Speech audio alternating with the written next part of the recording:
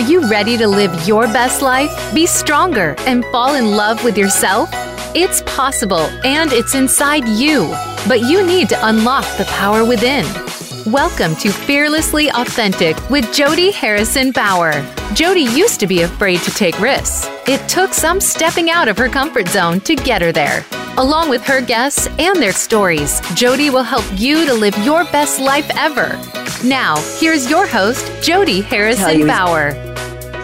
Hey, good afternoon, everybody, and welcome to Fearlessly Authentic. I am your host, Jody Harrison Bauer, and thank you so much for joining us once again. I am super excited about today's guest.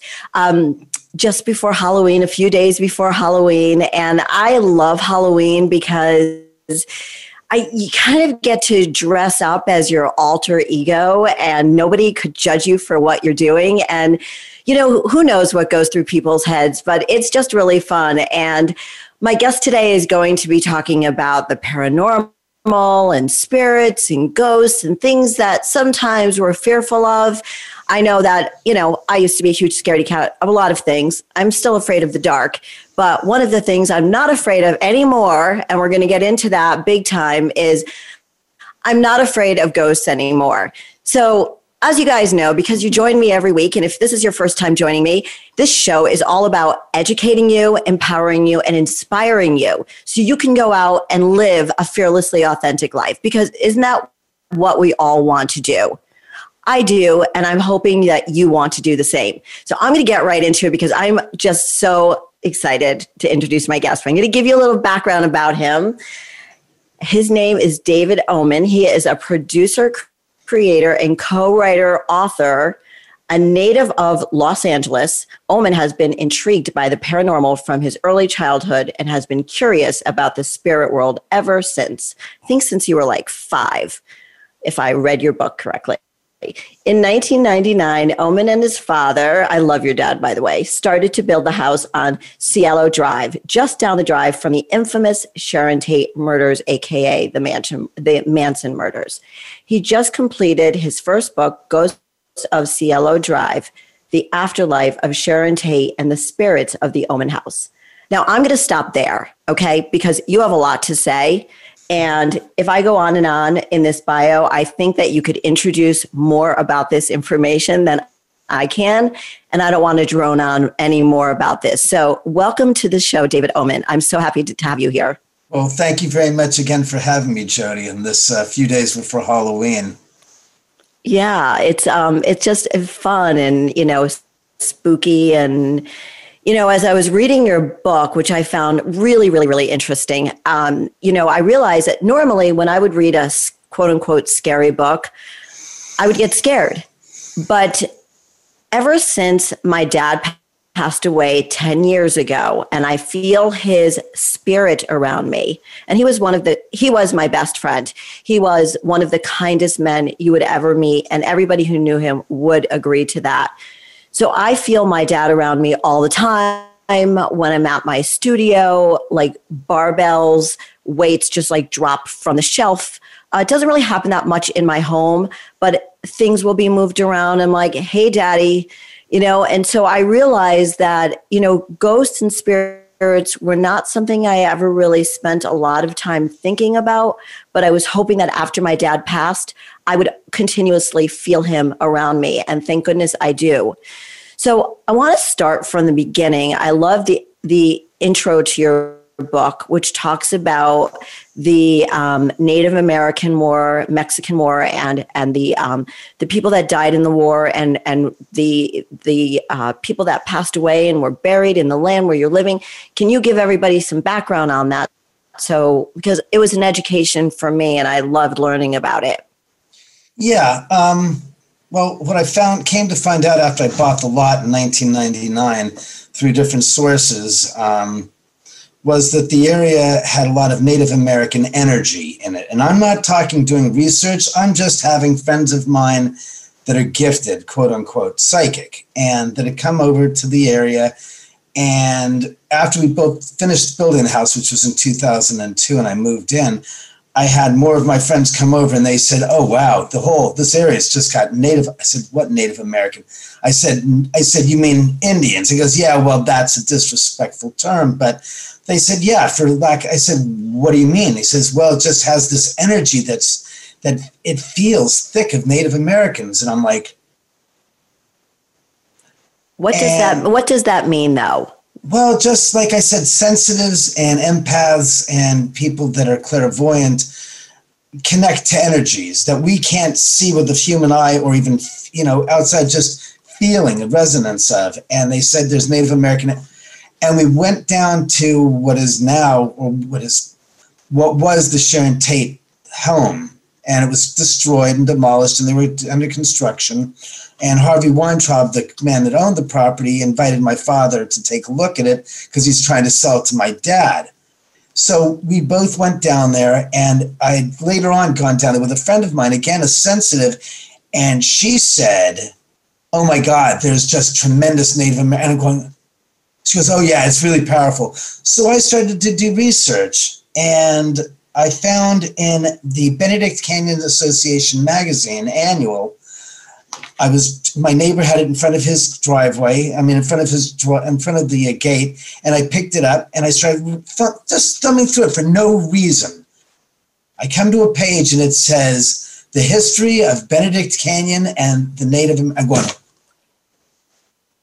wow. And it says the article is about this spot at the Beverly Hills First Women's Club, and it says that little known to most, Caucasians and most people, natives of Beverly Hills now, there's a history pre the settlement of Beverly Hills becoming Beverly Hills. And it goes into the history. And it says in 1842, there was a battle, a small little insurgent battle where some group of Native Americans came down from the hills into what was the ranchero at Alpine, which is now Alpine and Sunset Boulevard. And the woman, Maria, I forgot her last name, who was the widow of this Mexican soldier who was deeded a large swath of land, around 4,500 acres of prime real estate, close to 190 years ago, about in the 1830s. And she had all of this huge piece of real estate, which was done by the Mexican government to basically start the development of the territory of Southern California and to reclaim it from the Native Americans. So she would basically turn it into a ranchero and develop it and have livestock and farms and farmed land and develop it and make the resources more hospitable to humankind, or for the Mexican government's purposes. So in 1842, as I said, this group of Native Americans that were basically, I found out, of the Tongva tribe that was throughout the entirety of Los Angeles County. Basically, this group that was in the Benedict Canyon area was forced, or Beverly Hills in the flats, was forced into the hills and up into the canyons, into the less desirable land that the Mexicans at that time didn't care about. So they were living off the land, forced up into the mountains, and they would make raids, going incursions onto her property. Well, on this one occasion in 1842, her handmen that were there basically took up arms and went after the Native Americans. And there was a running battle from her ranchero about a mile away up at what is now Chevy Chase and Benedict Canyon drives. And on the spot in 1925, when they broke ground to build the Beverly Hills First Women's Club, they unearthed the remains of the 3 Native Americans that were killed on the spot that didn't get out of there. The rest of the band got back into the hills. And apparently it turns out that was all a huge walnut grove. And they dug the holes, buried them right there. And in 1925, some 80 some odd years later, they uncovered the remains. And it was noted. And on the spot, in the article, it says that there's a boulder on the spot, and a granite boulder, and there's a brass placard on it commemorating this incident. I said, no way. So I ran down there in my car, and sure enough, I saw this bunch of bushes, and hidden obscurely in the bushes behind a few other little shrubs was this 150, 200-pound boulder of granite. There's probably about 2 feet by about 3 feet. And there's a 12-inch by 12-inch placard in brass on it commemorating exactly what I'm like one.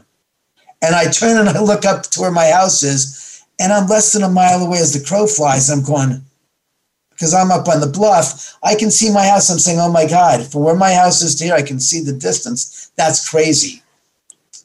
So it turns out I did more research, and I said, oh my God, this is the area where the Native Americans were living, because they were disposed from the flatlands where they were living and pushed up. Come to find out that there was, all right, we had Zach Baggins here. I hate to change the timeline, but I have to go to the point of reference about the Native Americans that you referenced. That's not true. There was never, Zach Baggins in the episode of Ghost Adventures, season 9 premiere episode, he claimed after I told him about the one Native American, let me finish my story. So after he moved in 2004, and after I moved in 2002 and 2004, I had a psychic by the name of Lisa Williams come in the house. So that was 2006. She came in after she saw me on Ghost Hunters. And she goes down into the earthen wall room, which is the 3rd level of the house. And what it is in the East Coast, you understand this, because if you have a house that's built has a basement, sometimes somebody will leave the roughness of the mountain, of the hill where they excavated it out, to use it as a cellar. So they take advantage of the natural coldness of the earth. And they build a cellar. Well, in my case, my house is built on the side of a house. And since it's on the side of a mountain, it's built on the side of a hill. And because the 3rd level has a portion of the house that's built right into the earth, my dad and I had a pissing contest when we were building the house. And he wanted to turn the 3rd level into an apartment. And I said, I didn't spend all this time and money building a theater room in there with all the wiring in the walls to then afford that to some tenant. And he goes, well, this area that we were developing to be a kitchenette, I'm not spending another dime. I'm not going to put a wall up. I'm going to let it sit and look like crap, and you're going to have to live with it. And I was like, is that a threat? Because I know better than to worry about a threat that's not that impactful upon my life. And I said, really? He goes, yeah, you can spend it. And he said, inflated the cost. He goes, you can spend the $25,000 to develop this area into a kitchenette then when you have the money. And I was like, you are threatening me. He goes, if you don't make this 3rd floor into an apartment, then I'm going to make it that you're going to be uncomfortable with this the way it is. And I'm going to force you into acquiescing. And I was like, oh, is that so? That 3rd floor was down below, right? Right. Well, the top floor is on the street level. Right. The 2nd floor. And as you understand, if you had a box and you had it on a straight line and you had no hillside, it would be one thing. But because the hillside goes like this, he basically built the house like this, and then each subsequent floor is shorter. So the top floor is on the street level, so it's 60 feet. The next floor down is only 45 feet. And as you go to the 3rd level, because of the hillside, it's only 40 feet. So what he's done is where the wall is that would be behind, in front of which is the hillside, he built in a space where he could have a storage room. Originally it was supposed to be the air conditioning room. And on the other side of that wall, in that same area, is the water heater. And what it is the hill, he didn't put up a wall to basically hide the earth.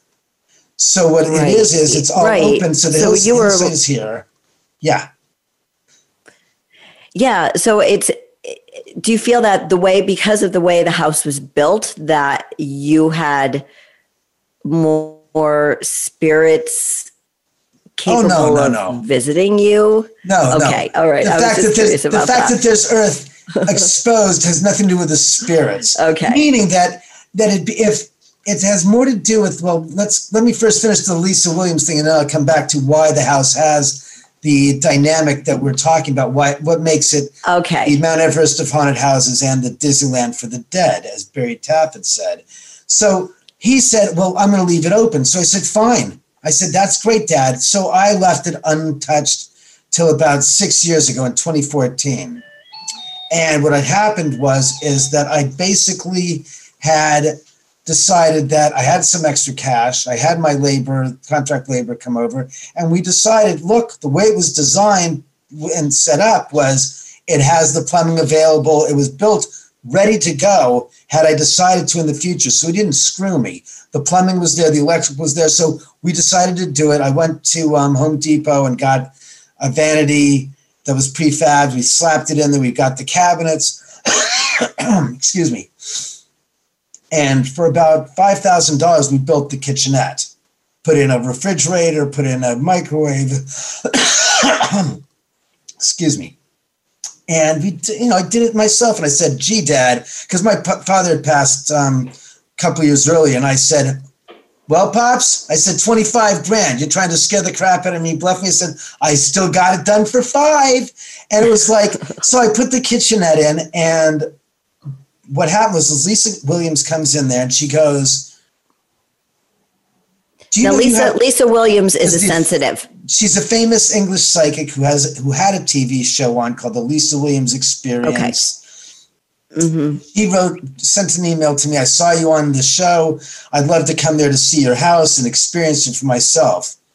And I'm like, is this real? And so I called her up and she goes, yes. I said, you're not wanting to do a TV show here? And she goes, no, I want to see it for myself, which really, really showed me that there are people out there that have the integrity and the reality is that they are fascinated by the paranormal. It's not just a facade, an actor playing a part, a person posing as a paranormal investigator. She really wanted to see it. And she goes, no, I want to see it for myself. I'm very curious. And it afforded me such a deeper respect for her and a level by which I would basically look at other celebrity paranormal personalities and put them up against that litmus test. Because let's be honest, she was the only one after that episode. Within about a couple of weeks, she reached out to me. Nobody else did. And it was shown all over the country and all over, so people saw it. And it was the highest rated episode to date. And I knew that the paranormal community was aware of it, obviously, because of this show. And also the show My Ghost Story, which I had done a year earlier. And she was the only one that reached out to me and wanted to see it on her own with the sincerity of just saying, I want to see it. I'm curious as hell. Let me see it. So she came over and she went through the house. And it's funny, I'll never forget. She walked in to the top of the stairs, going in 2 steps, going into the living room. And she turns to her right and she looks at the bar. And she goes, oh, do you know you have a big party in your bar? And I'm like squinting, like looking like saying, what the flying hell is she looking? What do you?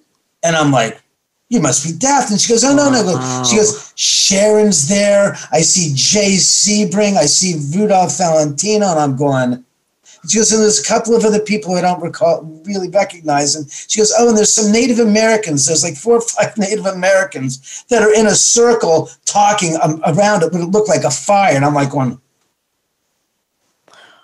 and I'm blown away. I'm like one, and I'm saying to myself, she's not full of crap. She's dead serious, and she's honest. And I'm like, and I said, really? Did that freak you out?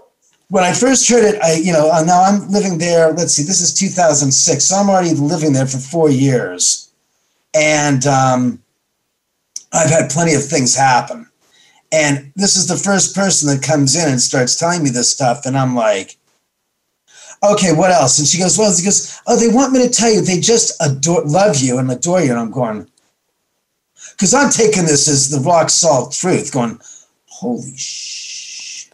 But this wasn't totally foreign to you, because when you were younger, you experienced some, I don't know if you would call it paranormal, but they say that when you're younger, like 5, 6 years old, and you're this pure, innocent child, that's the time to experience seeing spirits. And you said when you were younger, you did have some experiences in your parents' house. So is this something that's always been with you your whole life? And do you think that you have this special connection and why the spirits just love you? Well, so what Lisa tells me is I'm like, my jaw goes slack. I'm going, I said, are you kidding me? And she goes, oh, no. She goes, Sharon especially says, she really appreciates your letting them. She goes, they all appreciate you letting them hang here. And I went double jaw slack on, like, what? I said, what? I said, what are you talking? I said, you serious? I said, let's start from the beginning, Lisa. I I said, I'm a human freaking being. They're spirits. I have no stupid illusions that makes me feel that I have something on them, that I have leverage against them. I said, are you kidding me? I said, Lisa, I said, look, I said, I've seen the pictures of how Sharon and Jay and the others had died at the end of the street. And because I did research, a few months earlier, I'm doing a book, which turned into this book some 12, 13 years later, or 14 years later, I actually finished it. But I went to the LAPD to do research to see if when the murders were discovered, if they found any bloody, items on the side of the hill, like a rag or a cloth or something that would tie in to why this property was so active, paranormally speaking. And she said to me, she goes, well, they really appreciate you. So I saw the pictures of how they died. So to me, I was horrified. I mean, I saw over 300 images, and also the La Bianca murders the first time I was there, because the first time I was there, they took me into the room with a police officer to watch. They didn't steal anything or take any pictures of the photos, but to figure which photos I wanted to apply for to have released to me so I could use them for the book. So the first time I got there, I went through all the La Bianca photos because it said Tate La Bianca on the box. It was only La Bianca. Right. So then I came back the second time, and they went into a vault. Not a vault. They went into a room way in the bowels of Parker Center, and they're standing in this room. In the back room is an old 19th century freestanding safe, like out of the gosh darn movies. It's 5 feet tall. It's about 3 feet by 3 feet, and it's got to be this olive drab green color, and it's got gold leaf on it. And I'm like, and it's got the big brass one handle there on the dial, and I'm like, holy crap. So the officer goes in there and opens it up and looks, and there's a box that says Tate. And it's a box about yay big, and it's just loaded with. So they take me back into that secured room, and I start looking through the pictures. It blew me away. This is while you were doing the research.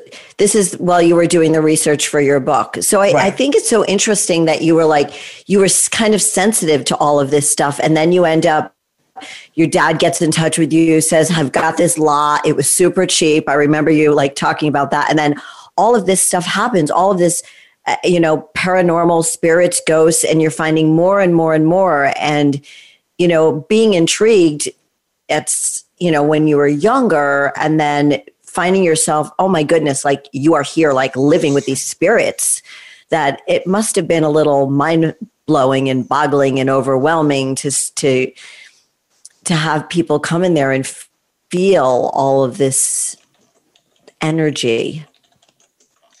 Yeah, well, to me, it was never scary. It was always fascinating. I've always been fascinated by spirits. And I, just like you, have been terrified of the dark, of vampires, of every type of movie, horror kind of a character, from the Mummy to the Hunchback to Dr. Jekyll, to everything.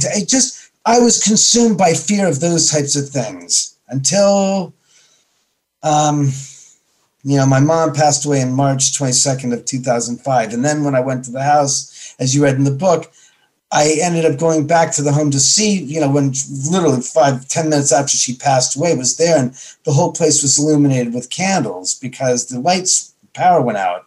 Later on, I found out it wasn't just the power in the house that went out. It was all West LA that the power went out.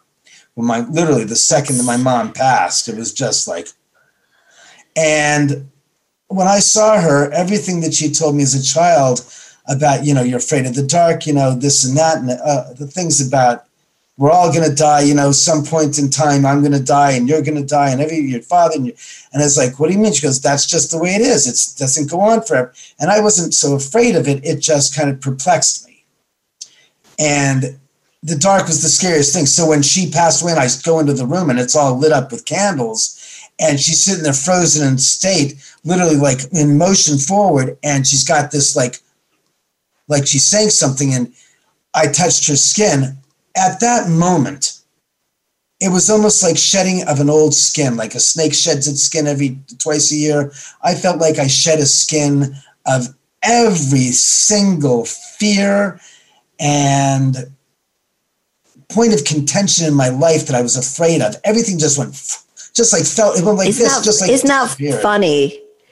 Yeah, it's funny how when somebody passes or something big happens, and I know you were close to both of your parents, and my mom is still alive, but when my dad died, I suddenly stopped being afraid, as I mentioned at the beginning, of a lot of things. And we're going to be taking a break in about a minute or so. So when we come back, I really want to talk about how we shouldn't fear the ghosts, why they're here, why the spirits, well, maybe not why the spirits are here, but why we shouldn't fear them, because there's so much, don't you think there's so much to learn from the afterlife, if you keep an open mind?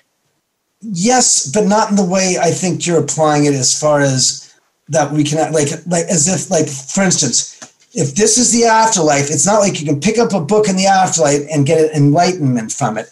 The enlightenment is from learning from the experience and understanding it. It is not being able to delve in across the veil of the existence and grab and bring back.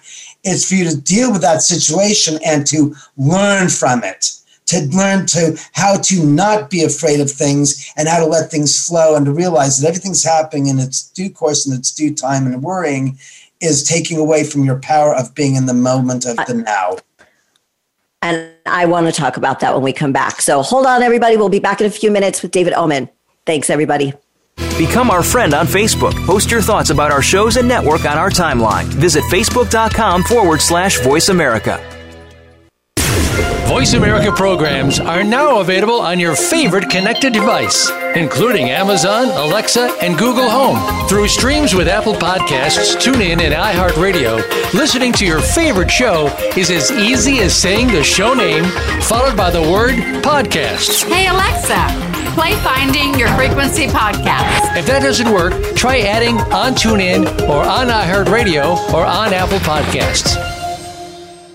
On Fearlessly Authentic, Jody talks about mental and physical well-being, and the key to both starts with proper nutrition. The Jody Fit Jumpstart Meal Plan was created to help your body feel better. Whether your goal is to lose weight, gain muscle, or just feel lighter and more energetic, following this meal plan can help you get there. The Jody Fit Jumpstart Meal Plan is a 21-day plan to help you learn the most important things about the food we eat and what foods are right for you based on your goals and activity level. The Jody Fit Jumpstart Meal Plan is a real plan for real life. This is not a diet, but a change in lifestyle. The plan is simple and easy for you to follow. In the 21-day plan, you will receive meal ideas, snack ideas, a grocery list, and a 21-day journal crucial to your success, with inspirational quotes to keep you motivated and keep track of your progress. The key to success is commitment, consistency, and willpower.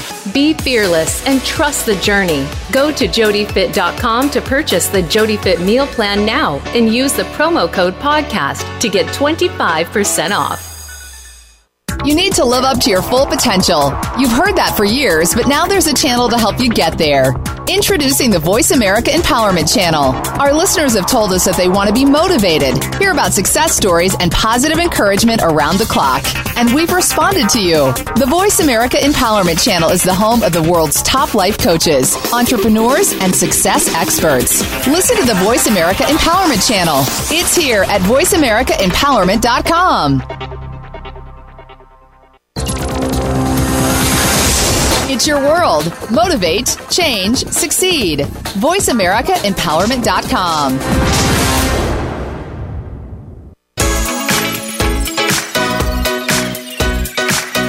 You are listening to Fearlessly Authentic with Jody Harrison Bauer. We'd love to hear from you with any questions or comments you may have. Send an email to info@jodyharrisonbauer.com. That's info@jodyharrisonbauer.com. Now, back to Fearlessly Authentic. Hey, everybody. Welcome back to Fearlessly Authentic. I am Jody Harrison Bauer, and I'm here with my guest, David Oman, and we are talking about spirits, ghosts, and some other gruesome murders that took place and spirits that are still around and in David's life. And we're going to talk about that. But we have so much to talk about. We were trying to finish up a conversation about the psychic that came to your house that was telling you about all the people in your house and thanking you for being such a great host. So what was that they loved you? So how did that make you feel? What did you like, what was going through your head while she was telling you all of this stuff?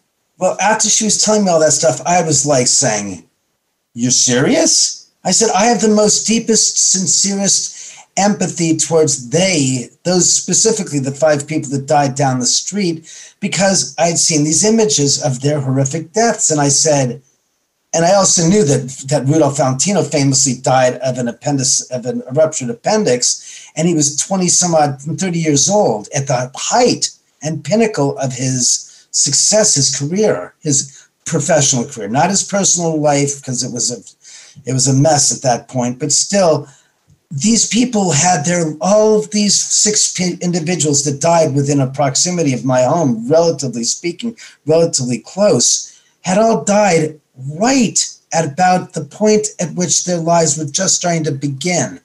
And people say, that's not true. The beginning was at 5, 6. No, the fact is, these were adults whose careers had finally been established, and they were moving on to their lives into their, the formative, the big time years of their lives, and they're all cut short. Do you think that has to do with where they were living now? How far away were they living? Because they all lived in the same house down the drive from you, right? Right. Jean Harlow, Rudolph. Jean Harlow's house is up the street, which is connected to Jay Sebring. That house, the Harlow house, is up Benedict Canyon, about a mile from here.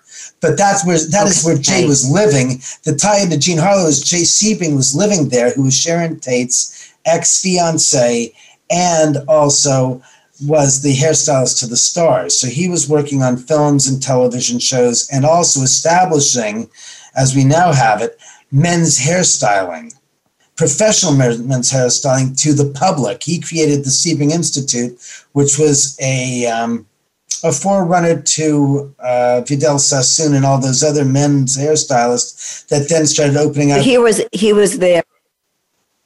Right. So he was there the night of the murders. He was one of the people murdered along with Sharon Tate. Right. So do you think that there is, when I was reading your book and listening to other things, did Lisa think that all of these murders occurred and all this bad stuff happened for a reason? Or is it coincidental? Or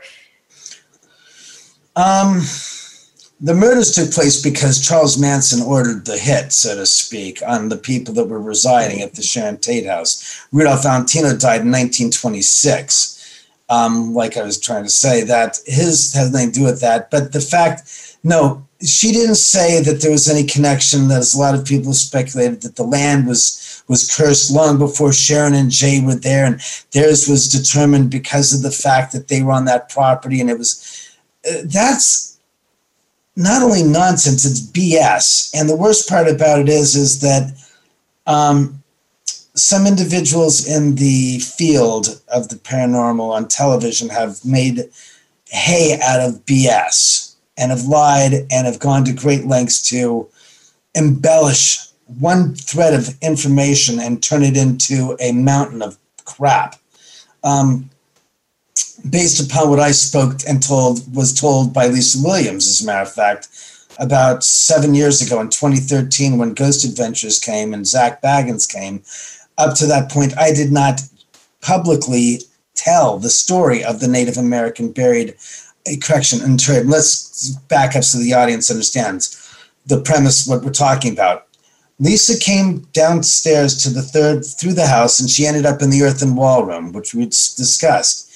She enters there and she looks up in the left corner of the wall in the mound of earth, and she goes, "Oh," she goes, "Do you know you have a Native American who's buried in this mound of earth?" I'm going, "What?" No.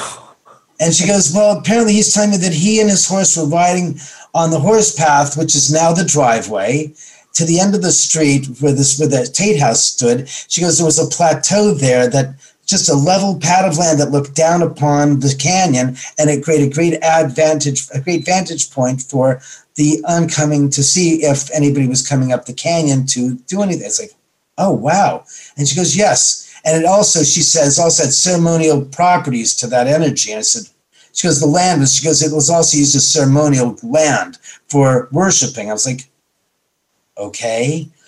And she said that his horse had lost its footing, fell down the slope of the hill, and both horse and rider broke their necks by the means of when they fell down the hill 60 feet down the slope. There was a tree that stopped them, but by that time their bodies were both dead.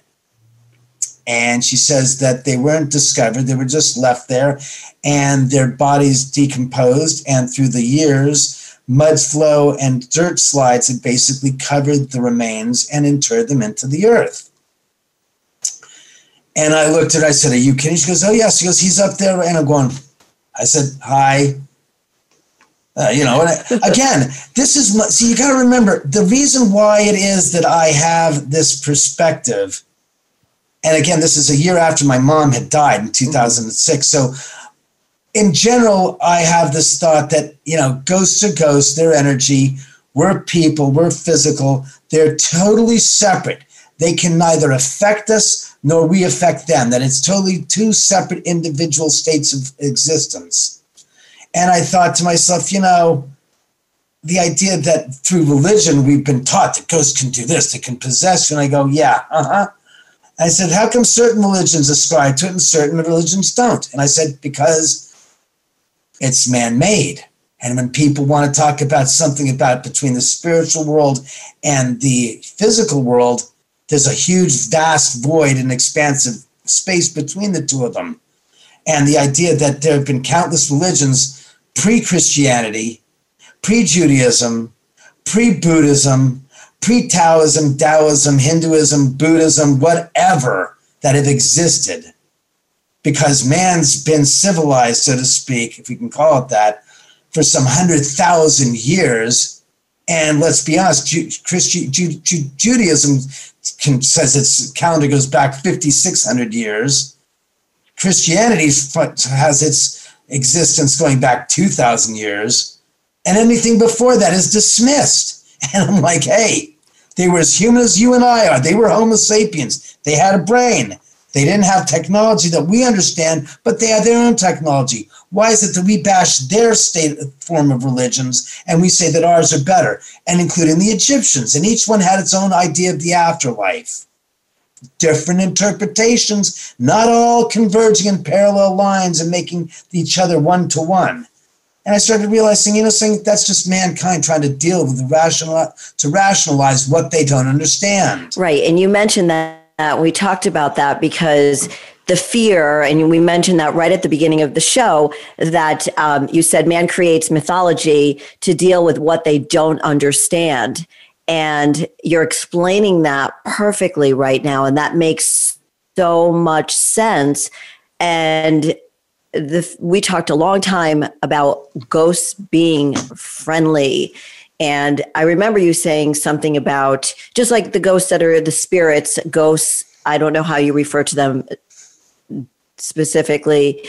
Are they the same thing? A ghost and a spirit, it's the same thing, right? It's all semantics. Let's be honest. Okay, semantics. Okay. Oh no, that's not the same. He's like, shut the hell up. It certainly the hell is. What's with you folks? Oh no, a ghost, a spirit, and a jinn, and as a jinn, I'll have some tonic with that one, please. What the, the idea that languages have different words and they all mean the freaking same thing is the box within most people don't want to accept and deal with it. Oh no, that's this. It's like, I'm an expert. I said, tell me something. Where did you get your degree, Mr. Professor? Where did you get your psychology degree in parapsychology? Really? And to me, it's like, it's just, again, trying to wrap your fingers around the unexplainable until you have to come up with an answer as to why this. And that's what I keep coming back to. It's right. We always want to know the reasons for why things are happening, why they're happening. And sometimes we can't put our finger on it. Right. We can't acknowledge it, accept it, whatever it is. And I like that you have this no BS approach to a man, as a man living with all of these spirits around him and saying, listen, I'm kind of been put in this situation. I was intrigued with it. Then I find myself living among all these spirits, and it's cool. And you've had lots of people, you've had movies and videos. You've been guests on so many different shows. And so, like you were telling me, Lindsay Lohan came to your house, Sylvester Stallone. You told me that story. I don't know if you want to share that. But Sylvester, yes. Lindsay, oh, God. Okay, so let's talk about Sylvester, and I want to talk about the friendly ghost too, because I don't want to finish this interview without talking about friendly ghosts and why the ghosts are friendly. And if you're like not a nice person, why don't we talk about that for a second? Because I know we talked about that a lot. And you said, like, hey, listen, if you're like a piece of poop person, you're not going to have the friendliest spirits around you. So yeah, tell me a little bit more about how you came up with that conclusion. So after Lisa came to the house, I didn't tell anybody. I just said, not saying a word. So people would come in, different psychics, and then the different personalities come in. Marianne Winkowski, the real life ghost whisperer, Jackie Barrett from America's Psychic Challenge. What's his face? Oh God, I'm trying to. James Von Prague came to the house with not Dr. Phil, Larry King Live. They did a segment here. And each one of them went into that room and said, there's a Native American here. I feel this presence. I'm going, and I'm thinking, Lisa Williams didn't tell you because you guys don't have a clique together, because each one is like an independent cell unto itself, and they have their own group of followers. So nobody really talks about it. And all these other people start saying the same things. And I'm going, independent conversations with these people telling the same thing that Lisa told. And there's no overlap or overlay between one to the other. I'm like, holy crap. And that was what really started to hit me over the fence, going, wow, that's nuts. So when Zach came in and I told him, he turned it around on the episode as David lives on Native American ceremonial burial grounds. And I'm like, one guy died and was interred on the mound of the earth, his remains were interred in the earth. How does one guy dying by accident turn into a cemetery or a graveyard, especially on the side of the hill when there's plenty of flat land?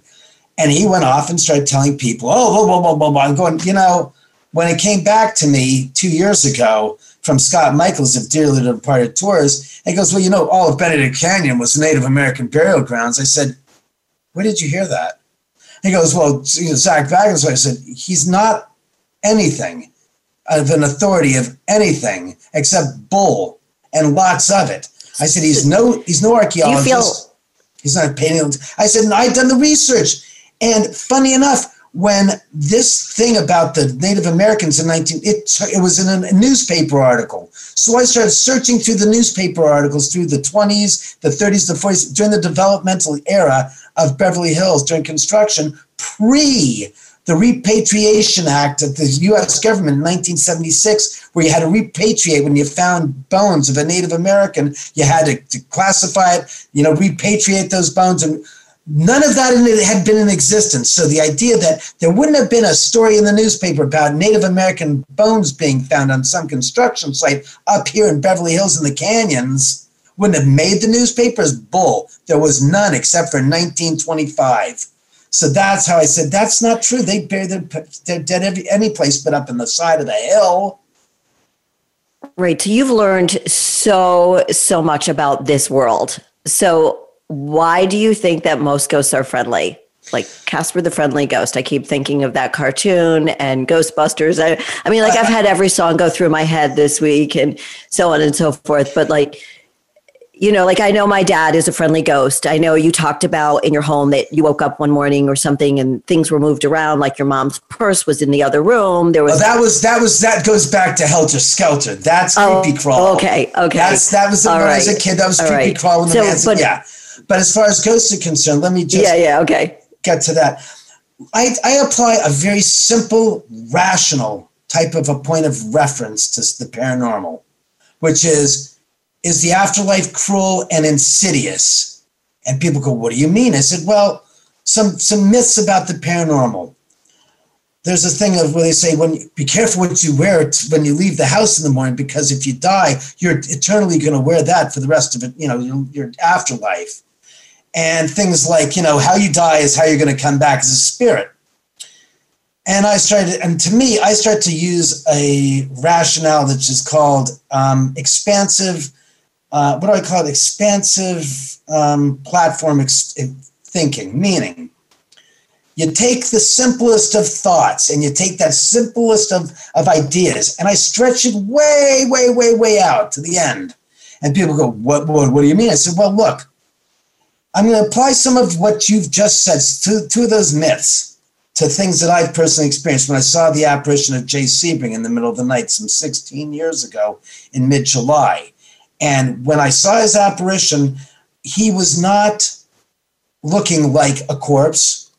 He didn't look like American Werewolf in London, circa 1981, where the victims would come back dead. The dead victims would come back, and each time they came back, the decomposition of their face had gone a step further and a step further and a step. So finally, when they last saw one of his best friends, he was basically a skeleton. That's horse crap and great for television and film. That's not how it works. As I said, when I saw my mother in 2005, it changed my whole perspective about life, death, and spirits. And I saw her frozen, and I touched her skin, and literally I could get like 1/8 of an inch, maybe 1/4 of an inch depth of suppleness, and then it went firm and it was frozen. And after that, I pulled my hand back and said, that's not my mother. The energy that was in my mom is not there. I said, that's a mannequin. That's a mannequin of my mom. That's not her. She is frozen. She was ice cold to the touch and stone solid.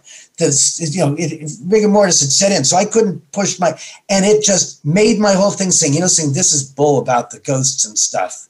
When your soul leaves that body, that's it. The umbilical cord is slapped off, cut, whatever you want to say, and that soul goes here. The body goes somewhere else. So, for instance, Dr. Taff, who's a parapsychologist who was here in 2005, said to me that, the least haunted place on this planet, the least of haunted places on the planet are graveyards.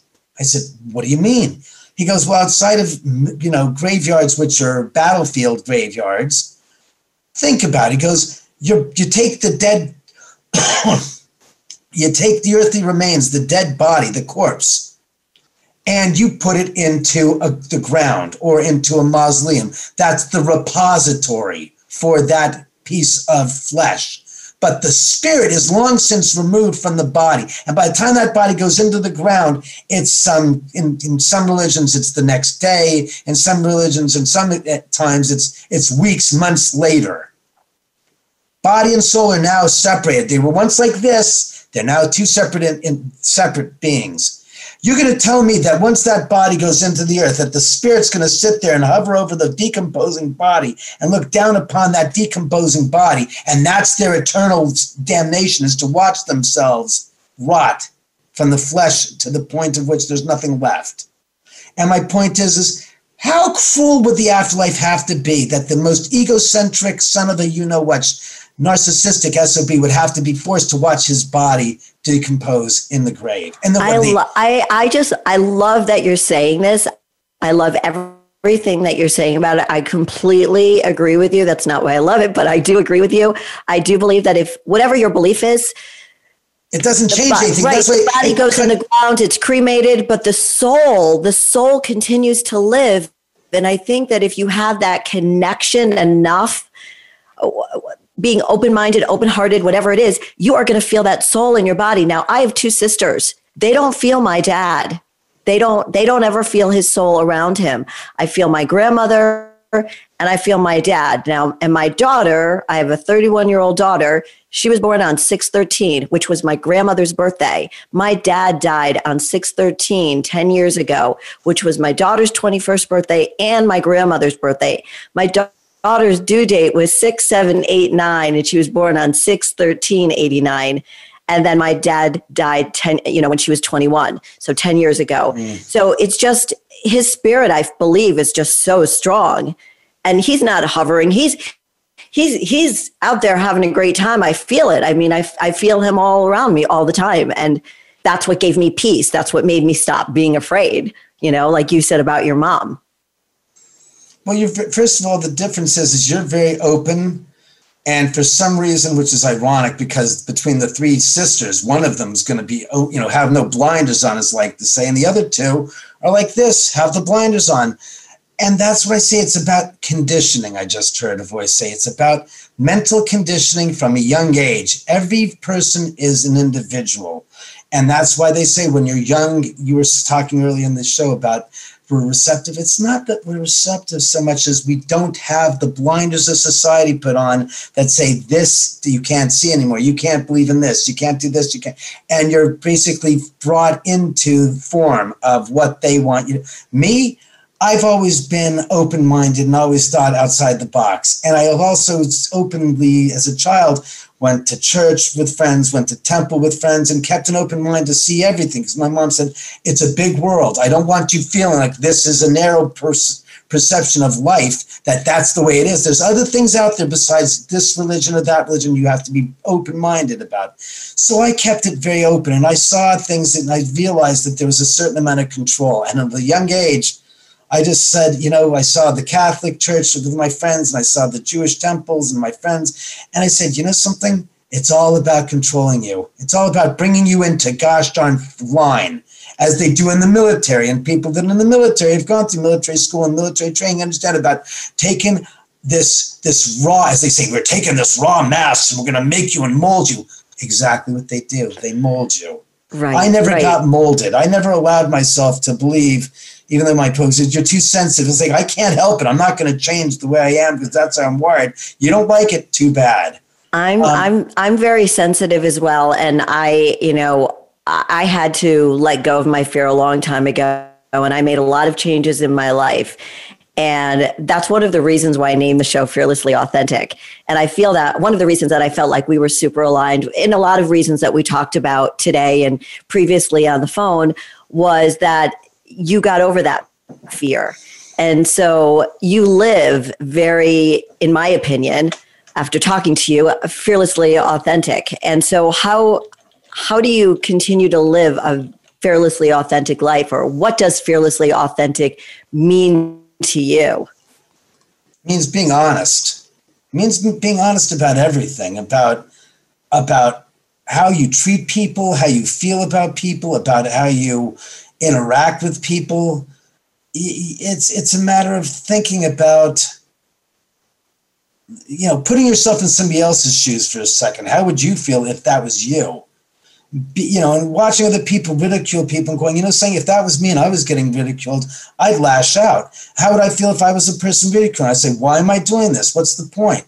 It's about being responsible for one's own actions and thinking beyond one's own self and thinking of others. Because as soon as you do, you afford them the opportunity to feel like they're receptive, that they're being heard, understood, and listened to, and you're not denigrating them. I do have a problem with people, though, that you go off there in the paranormal field and say things like, this is going to happen if this happens. And it's like, really? And I call them out on it because I cannot stand the myth, the propagation of the myth of the paranormal. Oh, that's a demon. It's this and this. And that's why I love having you on the show, for those reasons. And we could probably talk forever about this because I find it so fascinating, and you are fascinating. If people want to know more or where they can get your book, go ahead, tell them. If you would like to get the book, and here it is, as a matter of fact, Ghosts of Cielo Drive, you can go to ghostsofcielodrive.com.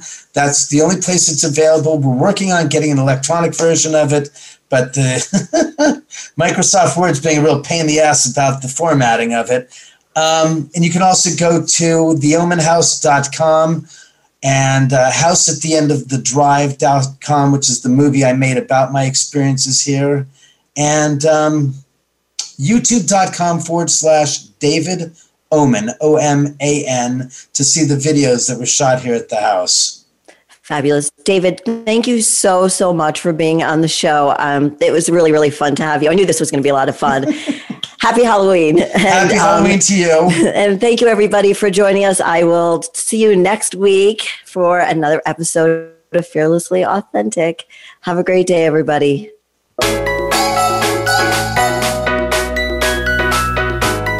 Thank you for tuning in this week to Fearlessly Authentic. Please listen again next Thursday at 12 noon Pacific Time and 3 p.m. Eastern Time for another edition with your host, Jody Harrison Bauer, on the Voice America Empowerment Channel, and unlock the keys to a more powerful you.